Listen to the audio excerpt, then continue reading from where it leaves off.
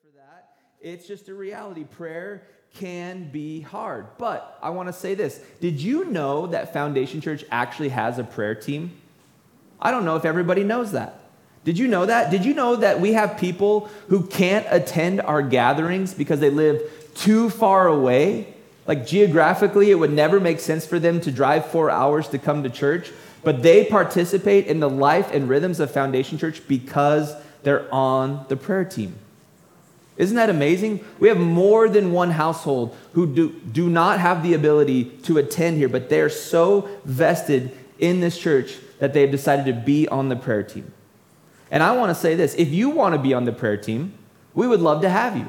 You can actually just note that on your Connect card, and you can drop it in the black box on the way out, and we'll follow up with you. But prayer is so important that we cannot afford to not be a praying church. Tyler Statton's a pastor in Portland. He pastors a church there called Bridgetown, and he wrote a book called Pray Like Monks, Live Like Fools. And he captures the importance this way. I think it's really fantastic. He said, if the church really knew how powerful prayer is, we would be hard-pressed to get them to do anything but pray. If we really knew how powerful the gift and rhythm of prayer is, we would be hard-pressed to get Christians to do anything but pray. It would just be like, can we pray? Can we pray? We can pray. No, let's go to the baseball game. No, we're just going to pray, right? And so that's the goal. We must be a church that believes in prayer. The whole point of this series is not to get us to know about prayer, but to believe in prayer. So, because of that, let's take a moment. Let's pray. Let's take a moment and pray really quick before we get into this. So, God, we come to you and we thank you for the gift of prayer, for the command of prayer, for this prayer that Jesus prayed thousands of years ago that has shaped the spiritual rhythms and practices of people, of the church, worldwide. So today, as we wrap it up, God, we ask that you would speak to us, that you would be in our lives, that you would be in our hearts and our minds as we consider the weight of what Jesus said and the implications going forward, and that as we vision towards the next 10 years, as we look towards what is coming, God, that you would help us understand how we can be so instrumental in bringing the grace and love of Jesus Christ into this community. That we would be so important that it would be impossible for us to be gone. Not because of our goodness or our good works, but because of your glory and what you're doing through us. So we ask that in Jesus' name. Amen. So today, we finally arrived at the final 2 lines of the Lord's Prayer. So I'm going to read this prayer to you. Matthew 6, verses 9 through 13 says this. It says, "This then is how you should pray. Our Father in heaven, hallowed be your name. Your kingdom come. Your will be done on earth as it is in heaven. Give us today our daily bread, and forgive us our debts, as we also have forgiven our debtors. And lead us not into temptation, but deliver us from the evil one." So a few weeks ago, if you were here, Kyle did a wonderful job covering the topic of confession. And confession is such a vital part of the Christian faith. It is such a gift. And he had this great line that I've reiterated a couple times now since then, and I want to share it again. He said this, he said, "The easiest way for the enemy to keep us in sin is to keep us in shame." Shame is not God's design. Living under the burden of shame is not part of the full life that Jesus promises in John 10:10. So when Jesus prays, "Forgive us our debts," he is teaching the disciples and us to pray for forgiveness so that we might be free from holding on to the shame that we so often feel as the result of our sin. Jesus is praying. He's saying, pray this way for your good. Pray that you would be forgiven so that there's not this burden in your life that's resulting in shame.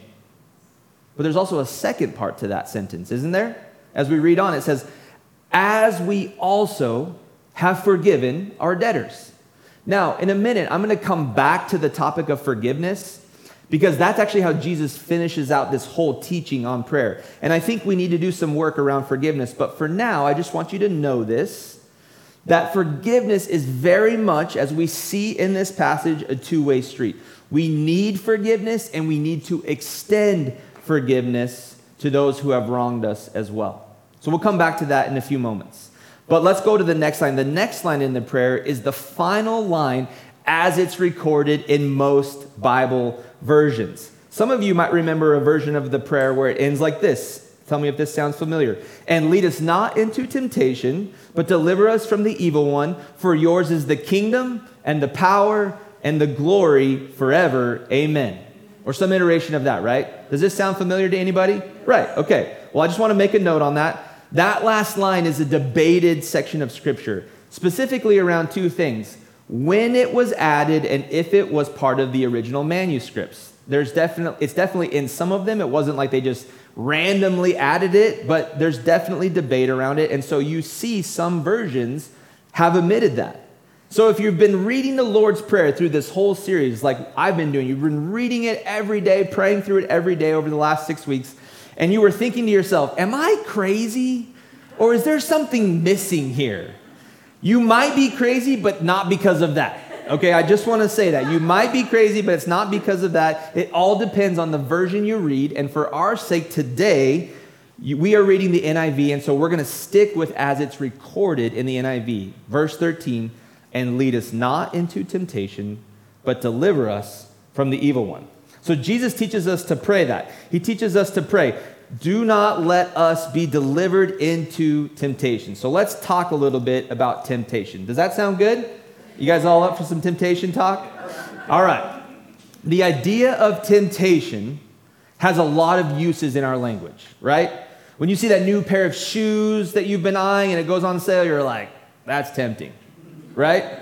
Or when you have that cookie, that chocolate chip cookie, and it's so good, and there's 6 more of them in front of you, you're like, I know I shouldn't, but it's so tempting, right? Or how about this? When you're trying to make a delicious dinner and it just isn't going well at all, and you think to yourself, I'm so tempted to just scrap it and order out. Anybody ever been there? Right? These are temptations, no doubt, but they're not the type that we're trying to avoid as Jesus prayed for in this prayer, for the most part. He's definitely not helping me go, Lord, I know that these new Air Max 1s drop on Friday, and they're only $200, but please don't lead me into the temptation to buy them. Please don't do that, right? That's not the prayer. Or, Lord, the weather looks so good, I should probably mow the lawn, but there's an abundance of tea times out there. So please stop anyone from inviting me to golf because I need to do this. Do not lead me into temptation. That's not what Jesus is talking about here. I think you get that. That seems pretty obvious. These rather are just matters of discipline, right? And you already know the answer to these problems, right? You already know them. Even if you decide to act in a way that is not congruent with the discipline you need, you know the answer. So rather, what Jesus is leading us to pray for are these temptations that have huge consequences, and for the temptations that we're not sure whether or not they're a good or bad decision. Big consequence issues and not so sure issues. So let's talk about the big consequence ones first. We should and can pray for the strength to avoid falling into any temptation that the enemy wants to use to derail your life. You know what these are. We don't have to detail them. We're not going to do that today. The Holy Spirit will give you the conviction you need to know when these things are bad decisions, and Scripture shows us that God will also give you a way out. 1 Corinthians chapter 10, verse 13 says this. It'll be on the screen. No temptation has overtaken you except what is common to mankind. And God is faithful. He will not let you be tempted beyond what you can bear. But when you are tempted, he will also provide a way out so that you can endure it. It says, when you're tempted, that God is faithful to give you a way out. And he won't tempt you beyond what you can bear. He will give you a way out. That means when you're dealing with something that comes at you that you're just like, oh, this is so hard, God will give you the strength to walk away from it. God will give you the way out of that temptation. Now, do we always walk away? Of course not. But the Bible is clear that we have been given everything we need to walk away from those obvious bad decisions with huge consequences. Okay? The Bible is clear on that. So anything that I do, maybe not for you, but anything that I do that falls into that category is on me, and I need to own that. But I'm going to give you the most simple example of this type of temptation to help you understand what this might look like. Have you ever had somebody in your life, maybe they're close to you, maybe they're just a good friend, and you've tried to warn them away from a particular decision? You've tried to say, I just don't think. Like maybe it's a coworker, and you kind of warn them like, I don't think you should take that job. It looks tempting, but probably should just stay here. Or maybe you asked your spouse or told your spouse, I don't think you should buy that certain product. I just don't think it's right. Or maybe you told a friend not to go on a date with a particular person or hang out with a specific group of people. And despite all of those warnings, despite all of that, they did it anyways, and it went poorly. What are you going to say to that person next time they bring up that issue? Told you so. It's exactly how it's written right here in my notes. It was like I knew it. And let me just remind you, that is not helpful. You are right, and that's not helpful. You know it's not helpful, and they definitely know it's not helpful, but the temptation was too great. You couldn't waste an opportunity to say, told you so, right? The told you so temptation is the perfect example of the type of temptation you can completely avoid, even if the temptation feels too great. Your way out of that temptation is to keep your mouth shut. You can write that down if you want. Lord knows I need that reminder. But Scripture tells us no temptation is too great, and God will always give you a way out. But what about the things that are tempting because they seem good, but you're not sure? They seem good, but you're just not sure. Recently, my Bible reading plan has been taking me through the book of Proverbs, and Proverbs is a collection of wisdom sayings. If you've been through it, you know this. And many of these sayings, many of these wisdom sayings remind the reader or warn the reader about the nature of Satan's deception. Proverbs 14:12 will be on the screen. It says this: there is a way that appears to be right, but in the end, it leads to death. This is an incredibly important reminder that not everything we think is a good decision is actually a good decision. Not everything that appears to be right is right. Not everything that appears to be good is good. Not every temptation that you're like, that's a good one, I should go after that. Not all of those are good. And that is why I believe this is at the heart of what Jesus is teaching us to pray about when he talks about temptation, because he is well aware of the sneaky and deceptive nature of Satan. Right? A few weeks back, we talked about the deception story in the Garden of Eden. The serpent, super crafty, super sneaky, deceives Adam and Eve, and the consequences were massive. Right? In the New Testament, we find an account of Jesus being tempted. I'm going to read it to you. It's in Matthew chapter 4. We're going to cover verses 1 through 11. So if you're following along, you can read there. It says this: then Jesus was led by the Spirit into the wilderness to be tempted by the devil. After fasting 40 days and 40 nights, he was hungry. The tempter came to him and said, if you are the Son of God, tell these stones to become bread. Jesus answered, it is written, man shall not live on bread alone, but on every word that comes from the mouth of God. Verse 5, then the devil took him to the holy city and had him stand at the highest point of the temple. If you are the Son of God, he said, throw yourself down, for it is written, he will command his angels concerning you, and they will lift you up in their hands so that you will not strike your foot against a stone. Jesus answered him, it is also written, do not put the Lord your God to the test. Verse 8, again, the devil took him to a very high mountain and showed him all of the kingdoms of the world and their splendor. All this I will give you, he said, if you will bow down and worship me. Jesus said to him, away from me, Satan, for it is written, worship the Lord your God and serve him only. Then the devil left him, and angels came and attended him. Now there's a lot to unpack here, and we don't have time to get to all of it, but I think there's a few things we can key in on when it comes to temptation, the idea of temptation. So the first one is this. If you notice it early on, temptation came to Jesus in a vulnerable moment. And the devil started by trying to tempt him with a felt need.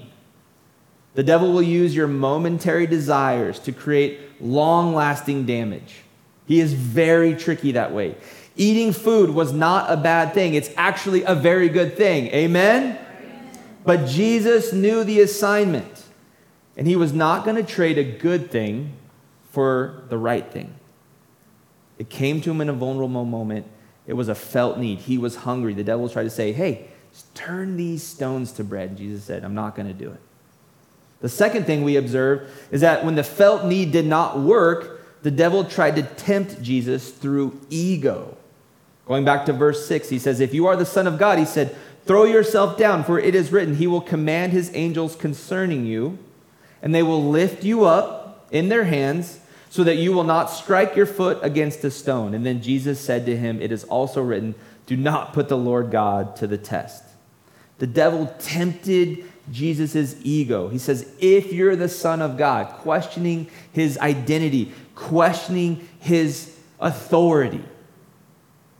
It's so interesting because the devil actually quoted Psalm 91, that passage about the command his angels concerning you and they will lift you up. That's a very direct quote from Psalm 91. The devil is so sneaky, trying to use scripture to attack Jesus' ego. He's trying to derail Jesus from doing what he knows he needs to do.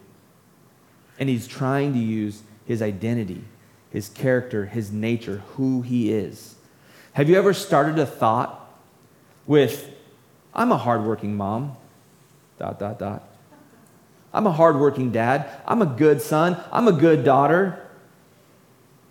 And then you use that statement, that true statement about you to justify a bad decision. It's trying to trick you.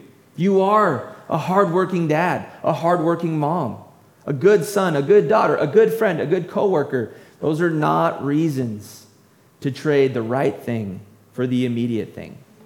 And Satan is trying to tempt you through your ego. He's trying to get at you. He's trying to do it just as he did with Jesus. But that didn't work on Jesus. So then we go from the felt need to the ego to finally the devil tries to tempt Jesus with power. Recounting again in verse 8, again the devil took him to the very high mountain and showed him all the kingdoms of the world and their splendor. All this I will give you, he said, if you will bow down and worship me. Jesus said to him, away from me, Satan, for it is written, worship the Lord God and serve him only. Then the devil left him, and angels came and attended to him. The promise of power, it's very tempting. The promise of power is very tempting. And you think about all the things that you desire and what you need to get those things. Money gives you buying power, right? Money's not evil. The love of money is, but money's not evil. It's a great tool. It gives you a lot of power to do good or bad. It gives you a lot of power. How about status? You gain the power of influence as you gain status. Or authority. It gives you the power of control. Right, parents? The devil is a master deceiver, and he's playing to all of your most powerful emotions and desires. And Jesus resists these temptations. And he does so coming out of a season of prayer and fasting. I thought that was a very interesting way to start that story. Even though Jesus was hungry, he was fueled by prayer and fasting, so those encounters did not work on him. I don't think that's in there as just a random idea or side note. I think Jesus was trying, that the writer, the author of this gospel was trying to show us that yes, temptations will come, but there are ways out, just as we saw in 1 Corinthians 10. If there's a temptation in your life that seems too unbearable, I would encourage you, pray, fast, watch how God works in that. Watch how God uses that dedication to the most important rhythms of your life. Prayer, fasting, scripture, watch what he does in those moments to take you out of those temptations. But maybe the most interesting part of that passage is the very first line to me. Verse 1 says, "Then Jesus was led by the Spirit into the wilderness to be tempted by the devil." What? Even though it was the devil doing the tempting, it says that Jesus was led by the Spirit, the Holy Spirit, into the desert, into the wilderness to be tempted. That's a wild verse. You're telling me that God allowed Jesus to be tempted? Yes, that's what it's saying. And this is not the only account of God allowing his people to be tested and tempted. There are a number of examples. Maybe the most well documented in Scripture, beyond the ones that Jesus encountered, is the story of Job. If you don't know the story of Job, I encourage you to go read it sometime this week and see the level of trial and test and temptation that people might go through. So why would God allow us to be tempted, to be tested? Thankfully, James chapter 1 gives us a really clear picture of what's happening when this is going on. So I'm going to read this to you. I'm going to read a few different verses. We're going to read verses 2 through 4, and then we're going to read verse 12, and then we're going to read verses 13 and 14. So James 1, 2 verse 4 says this: "Consider it pure joy, my brothers and sisters, whenever you face trials of many kinds, because you know that the testing of your faith produces perseverance. Let perseverance finish its work, so that you may be mature and complete, not lacking anything." Jumping down to verse 12 says, "Blessed is anyone who perseveres under trial. Having stood the test, that person will receive the crown of life that the Lord has promised to those who love him." And then finally, a very important thing to know around the idea of temptation, verses 13 and 14 says, "When tempted, no one should say, 'God is tempting me,' for God cannot be tempted by evil, nor does he tempt anyone. But each person is tempted when they are dragged away by their own evil desire and enticed." So the question is not if you will be tempted. Rather, how will you respond when you're tempted? Jesus knows this truth personally. It says that he was led into the wilderness by the Spirit, but we know that it was the devil. We know from James that it was the devil who was doing the tempting. Jesus knows it so personally, so when he teaches the disciples to pray and asks them to take away the temptation, it's because he knows how hard it is. He can empathize with the difficulty. It's not like he's saying, "Suck it up. This is easy. You know the right answer." I can't imagine how hard it was to be 40 days fasted and be promised food. I can barely make 12 hours. Right? But when we are tempted, we know that we have a way out. And that first step, the first action you should take, "Lord, I need to be taken out of temptation," that is prayer. That is prayer. You have to start with prayer. Prayer is the gift that God has given us to call out to him when we don't know what the answer is, or even when we know what the answer is, but we don't know how we're going to survive the temptation. God is giving us the opportunity to avoid all of that, and it starts with prayer. It starts with prayer. We must be a people of prayer. If we want to avoid, as Proverbs warns us, the things that seem right, but in the end lead to death, we must be a people of prayer. So we have temptation, but we know that also part of this closing line was forgiveness. And I want to close out that time, our time together, in the same fashion that Jesus closed out his teaching on prayer, with this specific prayer in mind. Shortly after he finishes praying, Jesus says in verses 14 and 15 of Matthew chapter 6, "For if you forgive other people when they sinned against you, your heavenly Father will also forgive you. But if you do not forgive others their sins, your Father will not forgive your sins." So if the internal anchor to sin is shame, right? We talked about that. The easiest way for the devil to keep us in our sin is to keep us in shame. Shame works like a parasite. It keeps turning you back to the bad things. If that's our internal anchor to sin, then our interpersonal anchor to sin is unforgiveness. Shame is working inside of you. Unforgiveness is working between you and your brothers and sisters to keep you in your sin. It's very clear. Jesus says it as plain as day. If you forgive others, you will be forgiven. And if you don't forgive others, then you will not be forgiven. Many years ago, a much less mature version of me was known to hold on to some pretty petty things. Thankfully, God has worked that out in me. And maybe that's you today. Maybe you just have these really petty things that you know you need to forgive, but you can't let go of them for some reason. My encouragement is to pray that God would help you let go of those petty things, those small things that you don't even need to hang on to for any reason. But most likely, the reason why you are holding on to unforgiveness towards others is because you have been deeply hurt by somebody. It's almost certainly not the petty, although I've been there. It's those deep hurts that you're holding on to. And if that's you, I want you to know God loves you and empathizes with you. He is not upset about you holding on to that, but he wants you to know that it's really critical to let those things go.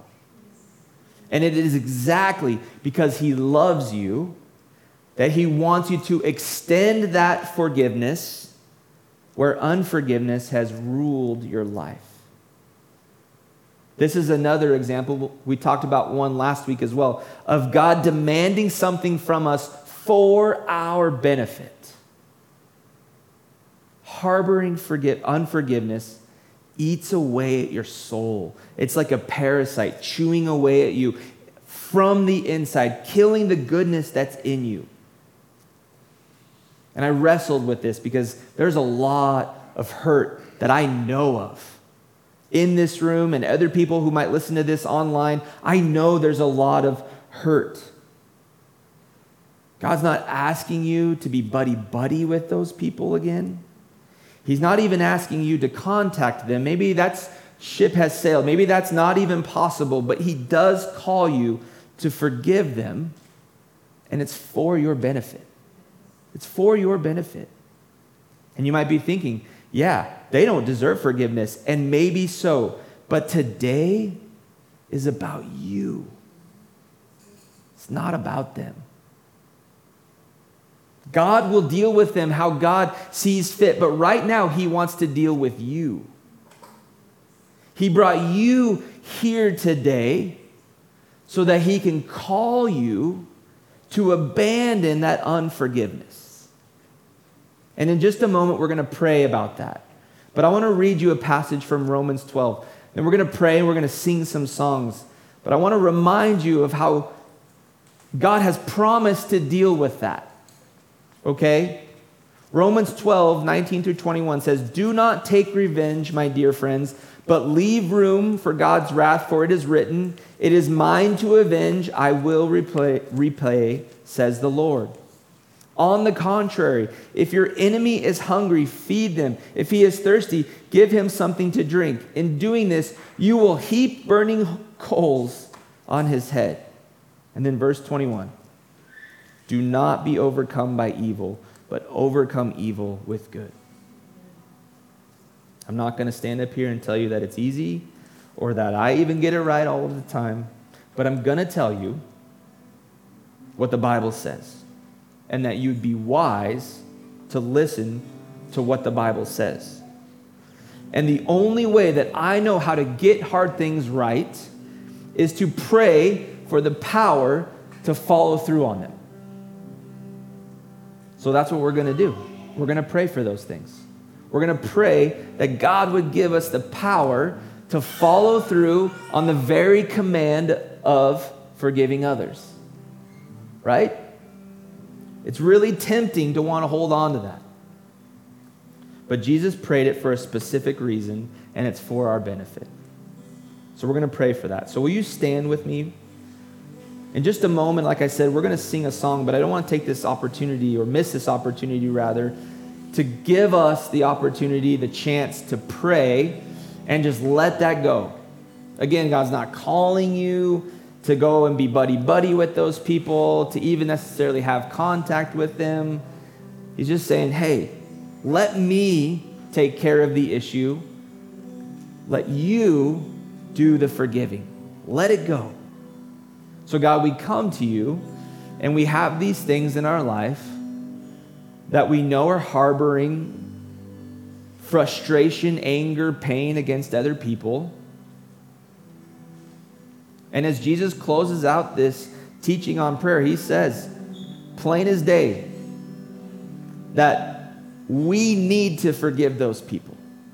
So God, I pray that as you're stirring up that work in my life right now, and I know you're doing the same for others, that you would help us, that you would be the power behind this forgiveness, that we would be able to turn away from that unforgiveness, that we would kick that parasite out of our soul, that you would give us the strength as you promised to lead us out of any temptation, that we would not turn back towards that, that you, God, would give us the strength and the wisdom and the power to walk in forgiveness. So I'm going to give us 30 seconds to just pray for that power, to be able to forgive somebody, to let that go. And then we're going to sing to God, who is so good to us. Let's pray.